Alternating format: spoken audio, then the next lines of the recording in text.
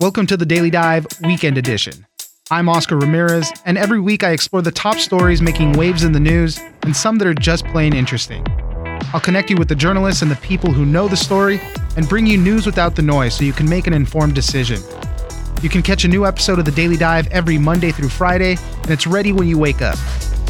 On the Weekend Edition, I'll be bringing you some of the best stories from the week. Public health experts have said that casinos are high-risk environments for COVID-19, and a new analysis of smartphone data shows just how interconnected the country is with visitors to Las Vegas. During a 4-day period in July, 26,000 devices were identified on the Las Vegas Strip, and in that same weekend, those same smartphones showed up in every state on the mainland except for Maine.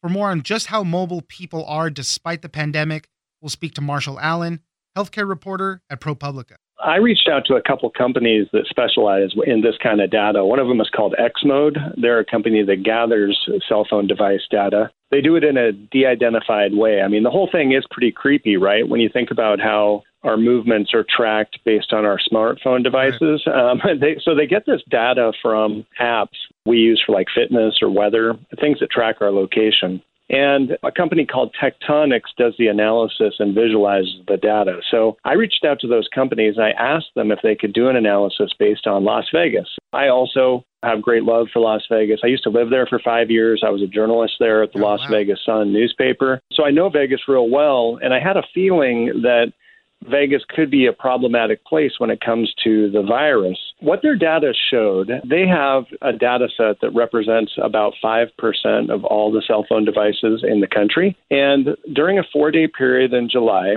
they were able to identify about 26,000 devices on the Las Vegas Strip, so where all the big hotels are. And they were able to look and see where those same smartphones showed up in the same 4-day period. And what's amazing is just how far the reach is for travelers who go through Las Vegas. I mean, even in a pandemic, people are extremely mobile. And those cell phone devices, some of the same ones that were on the Strip, showed up in every single state in the country except for Maine. And they showed up by the thousands in places like Southern California and Arizona, and even by the hundreds in Milwaukee, Detroit, Chicago, Cleveland area, in Texas, even all the way out to the New York area. Wow. And what it shows is that people are still extremely mobile. Our country is very connected. And the real problem here is that casinos, according to the public health experts I talked to, are exactly the kind of place that would be a likely hotbed for the virus to spread. You have an indoor environment. You have people who are mingling together. You have a lot of strangers coming from a lot of different places mixing together. And you have a collection of people who may be more prone to taking risks, right? I talked to a lot of workers in Vegas, and they told me that the people who come visit, they're really trying to come to forget about the coronavirus, right? They want to have a good time. They want to get away from this pandemic.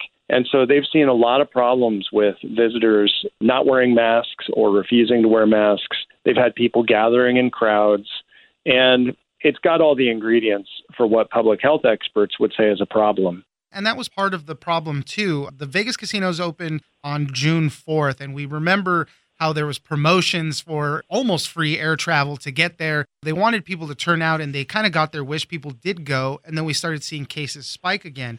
But, you were talking about how people didn't want to wear masks and whatnot. That was also part of the problem because the regulations were all over the place. There was no set to govern all of them. Really, each casino or each casino group were left alone to make their own rules. And some said we need customers to wear masks. Others said they don't. Same thing with workers. There was testing on some part of it. Others didn't do testing. So this was also kind of the problem there, this patchwork of rules. That's exactly right. The regulators in Nevada give in a lot to the casino industry because it is really such a dominant force in the city. I mean, one of the historians in Nevada told me the gaming industry isn't just the tail that wags the dog. It may just be the dog, So, I mean, they really are running things in Nevada. And one of the biggest problems here is that our public health system is not really structured in a way that will identify any type of an outbreak that would occur in a casino. All of our contact tracing, that's the process where a local public health agency will call people who tested positive, ask who they've been in touch with, make sure people are quarantining. to prevent the spread of the virus. That contact tracing process is really not focused at all on county to county or state to state contact tracing. And it's not focused on looking for an outbreak or looking for a super spreader event in a place like Vegas. So you have this environment where it's ripe for the virus to spread. And then all those travelers are going back to Southern California, or they're going back to Phoenix or throughout the rest of the country. And the public health system is not even identifying whether or not they might have picked up these cases in a place like the Las Vegas Strip. That's one of the biggest problems with coronavirus already is we're always playing from behind on its movement. So it's hard to even track it that way. Marshall, tell me a little bit about some of the casinos' COVID plans. You talk a little bit about MGM Resorts and some of their plans, and in their policies, they basically say if somebody comes down with coronavirus, let's say they stay there, they go home, they take a test, oh my God, I have coronavirus. They're supposed to notify MGM, send them an email or something. But I mean, I'm willing to bet a lot of people that's not top of mind for them. They're not going to email back. And then on top of that, it's just they don't provide some of that data with how many people have hit them back up, how many possible outbreaks that they've had at their properties. That's correct. Yeah, I reached out to MGM and I asked them if they could tell me how often that has happened, that they've had people email them, and they wouldn't tell me. But the experts I talked to said it's highly unlikely, that people are going to reach back to MGM and say, oh, by the way, I tested positive. I mean, it could be happening. But even the local health district there in Southern Nevada said they have not really been hearing from other public health agencies, or not very much. And frankly, all the public health agencies are overwhelmed with cases in their own jurisdiction. So they don't really know where everybody picked up the cases. There's community spread all over the country. There's a 14-day incubation period for COVID-19. So you could have picked it up 14 days before it shows up. A lot of people don't even have symptoms. I mean, it's really hard to trace the origin of this disease. And so it just makes it really difficult to control. You spoke a little bit about the employees, the workers there in Las Vegas that work in all the casinos and all that. Let's talk a little bit about that because they're also worried about it too. When these casinos were set up, they weren't set up for social distancing. You mentioned some workers in the kitchen at Binion's Cafe down in the Fremont area and how they're working elbow to elbow basically in a tiny kitchen because that's the way it was set up so long ago. And just the increased worry that they go through that something might happen. Well, I think this is really the tragedy. One of the experts I talked to, the historians about the workforce in Nevada, said what's happening here is that people are gambling with lives.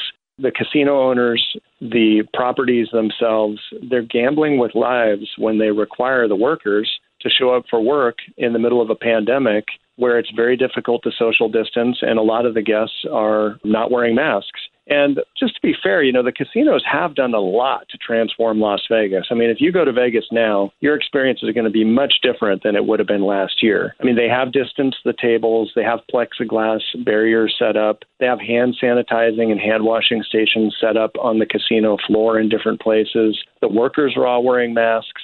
But the workers I talked to said the guests are not. A lot of them are taking it seriously, but many of them are not. And when you have that many people coming into one place and then they refuse to distance and they refuse to wear masks, even if a few of them refuse, it creates a high-risk environment for those workers. Just looking at that cell phone data, going back to that, you can see how it's so possible for this. It's like a video game. You can see the spread almost in real time just looking at that cell phone data. You can, and I think that's the visualization of it is what's so powerful and astonishing. When you see just how connected we are, almost every major city in the country in that same 4-day period had people coming through Vegas. And so the weird thing is it was only a 4-day period. Vegas has been open for months, and so there are way, way more people going through than just that. And it just brings home how interconnected we are. One of the public health experts I talked to who does infectious disease modeling compared it to a forest fire. So if you picture a forest fire in Las Vegas, and then you imagine a group of trees that are on fire, and then some of the flames jump to another area, and then they ignite trees in that area, that's exactly what can occur when people gather in Las Vegas, spread the virus among each other, and then hop on planes and hop in cars and drive back home to communities all over the country. Marshall Allen, healthcare reporter at ProPublica, thank you very much for joining us. Thank you. I appreciate your interest. Finally, for this week, you might have heard about the Boogaloo Boys, a group of Hawaiian shirt-wearing anti-government insurgents. They are hoping for a second civil war and often organize in gun-toting militias. Vice News followed Mike Dunn, a 19-year-old man organizing against gun control, and saw how he rose into the Boogaloo movement. The movement evolved from an obscure internet meme to a national security concern in the span of just a few months. For more on the Boogaloo movement, we'll speak to Tess Owen, senior reporter at Vice News. I would describe it as an insurgent anti-government movement that, as you say, it's pulled in an array of ideologies from hardline libertarians and anti-government extremists and some white supremacists. They're pretty new. It's more of a kind of a movement rather than a structured group. And Boogaloo, as you said, it's sort of as a meme to refer to a violent uprising or a second civil war. And it started on these kind of fringe parts of the internet. And then about 6 months ago, it kind of had started growing into this movement, primarily on Facebook. And I think the first time that anyone had even heard of a Boogaloo Boy was, interestingly, at a rally in Virginia in January, a big gun rights rally. And most of them were regular gun owners and militia types. And there was one group there who had patches on their jackets saying Boogaloo Boys and logos that we now associate with the movement now. So those were kind of like the first sighting of the Boogaloo Boys in the wild, I guess. But at that time, I think a lot of extremism experts hadn't even really heard of them. They just weren't on the radar. And then, as you said, I think they really started to kind of come out, moving from the internet into the real world. First, it was in response to lockdowns, COVID-19. And so they started showing up at these anti-lockdown protests with guns, or they were showing up, for example, to, quote, defend businesses that had chosen to stay open in defiance of lockdown orders. After George Floyd's death in Minneapolis, then the Boogaloo movement kind of latched on to the Black Lives Matter protests, and as you said, started showing up, in their Hawaiian shirts with guns, and people didn't really know what to make of them. They couldn't tell whether they were there to protest against Black Lives Matter. And I don't think it was also necessarily clear. Some groups, I think, have seen themselves or try to position themselves as allies, whether or not how far you want to kind of go with that or believe it. And then others, it seems like were there to just exploit the unrest to advance their own violent agendas, which in some cases was they wanted to seek a violent standoff with police or hope to prompt one side or the other into shooting. It's interesting, really, to try to pin them down. It's very difficult. As we were saying, the ideologies are all over the place. Two main themes that I have picked up on are opposition to gun laws and also this kind of notion of anti-police or anti-government action or overreach. And in that case, that's why some of them tacked on to some of the George Floyd protests, because it was against police brutality. So it's tough to pin them down on the ideology, and we'll get to that a little bit more in a minute. But you profiled Mike Dunn. He went to the military. He got involved with some of these groups, and he started organizing militia groups. And then there was this kind of evolution that you noticed in him after talking to him over the course of a few months or so. And he finally admitted, yeah, I am a Boogaloo Boy. And he kind of rose into this movement here. Tell us about him and how it happened. Back in February, I was working on a story about political polarization and proposed gun laws in Virginia and how that was galvanizing militia activity across the state. And went to some militia events, specifically in the Southwest Virginia, where the uptick in this militia activity or people organizing county militias was really happening. And it was in part, I think, because of this, like I said, the polarization and like a spiritual rift that had been happening in Northern Virginia, which is like increasingly wealthy and liberal, and the Southwest, which is poorer and more conservative and more rural. And anyway, after a few weeks after I got back, COVID-19 hit the U.S., the world pretty much turned upside down. And so I tabled the story. Honestly, wasn't sure if it would ever be relevant in, a post or during the COVID-19 world. And then a few months later, I kind of checked back in with one of my main characters, who is this 19-year-old Mike Dunn, who I'd interviewed in February. And he had gone from being a gun rights activist and organizing these local militias to being loud and proud of in this movement that I'd been writing about, the Boogaloo movement. And I knew that the movement had pulled in tens of thousands of people to its online network, that it was quite strange to put a face on it.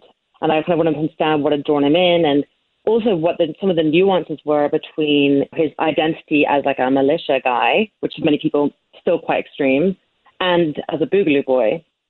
And for Mike, how would he define his ideology in this? What draws him to the Boogaloo movement, and makes him want to wear the Hawaiian shirt, carry the gun, go to these events where the militias are gathering? Like, what is it for him?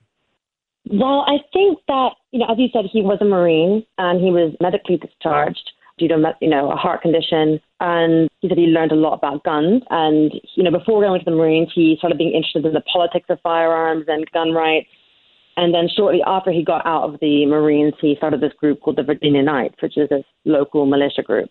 But I think one of the things that was important for me to remember was that even back in February, there was kind of a generational divide happening between Mike, who obviously is young, and some of the kind of like older traditional militia types.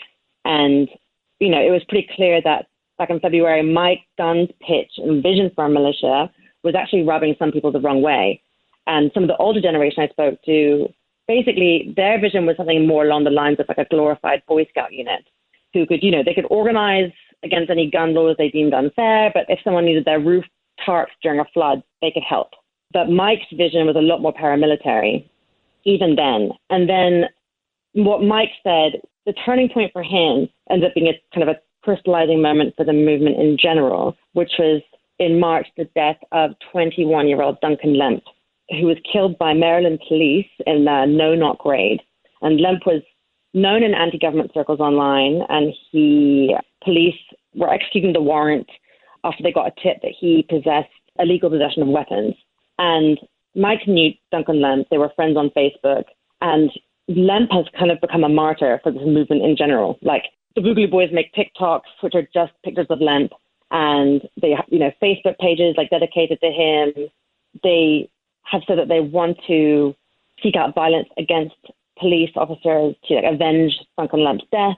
And so for Mike, he said that was really the big turning point for him too, that he felt a lot angrier. And I feel like Lemp's death also gave a kind of a shape and a face and a name to these grievances that were already just like driving this pretty nascent movement.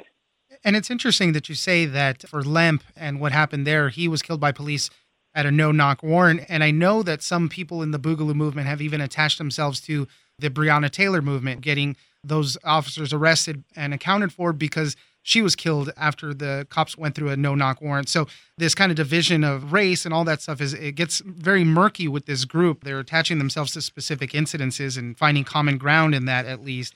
But overall, it seems like the Boogaloo Boys, they find themselves as these younger, more action-oriented generation of militiamen. Even in talking to Mike Dunn, he talks about, well, we're the guys that are willing to go out there and actively defend something. We're going to use the guns if we need to. That's why they go out there and display themselves with them. As you mentioned, kind of paramilitary, and he has that background and he trains others as well. So they're looking for something to actively start. I know sometimes they talk about the movement and looking for a second civil war, but this is something that they're actively seeking, it seems like. Someone like Mike, he's so young, and second of all, he kind of goes back and forth between being like, he's quite careful with his words, but then he'll say something which you think like, oh, that sounds quite radical. Or he'll say, I don't care about being labeled an extremist. Or he'll say, of course I'm on a watch list. He told me that the FBI had visited him in the months, between I saw him in February and then when I saw him later on in July. So I think it's hard to know, and this is the same with like a lot of these movements, where it be like just traditional militia movements or the Boogaloo Boys, or is how many of them are actually serious, or, how much of it is just plain dress up and how much of it is actually that, they do actually want violence. And I think that's one of the most confusing things about this movement is it's so big, it's so sprawling. There are so many guns and this violent ideology kind of underpinning it. And you just don't really know the difference between, who's for real and who's just playing. Right. Tess Owen, senior reporter at Vice News. Thank you very much for joining us. Thank you so much for having me. That's it for this weekend. Be sure to check out The Daily Dive every Monday through Friday. Join us on social media at Daily Dive Pod on Twitter and Daily Dive Podcast on Facebook. Leave us a comment, give us a rating, and tell us the stories that you're interested in. Follow The Daily Dive on iHeartRadio or subscribe wherever you get your podcast. This episode of The Daily Dive has been engineered by Tony Sorrentino. I'm Oscar Ramirez in Los Angeles, and this was your Daily Dive Weekend Edition.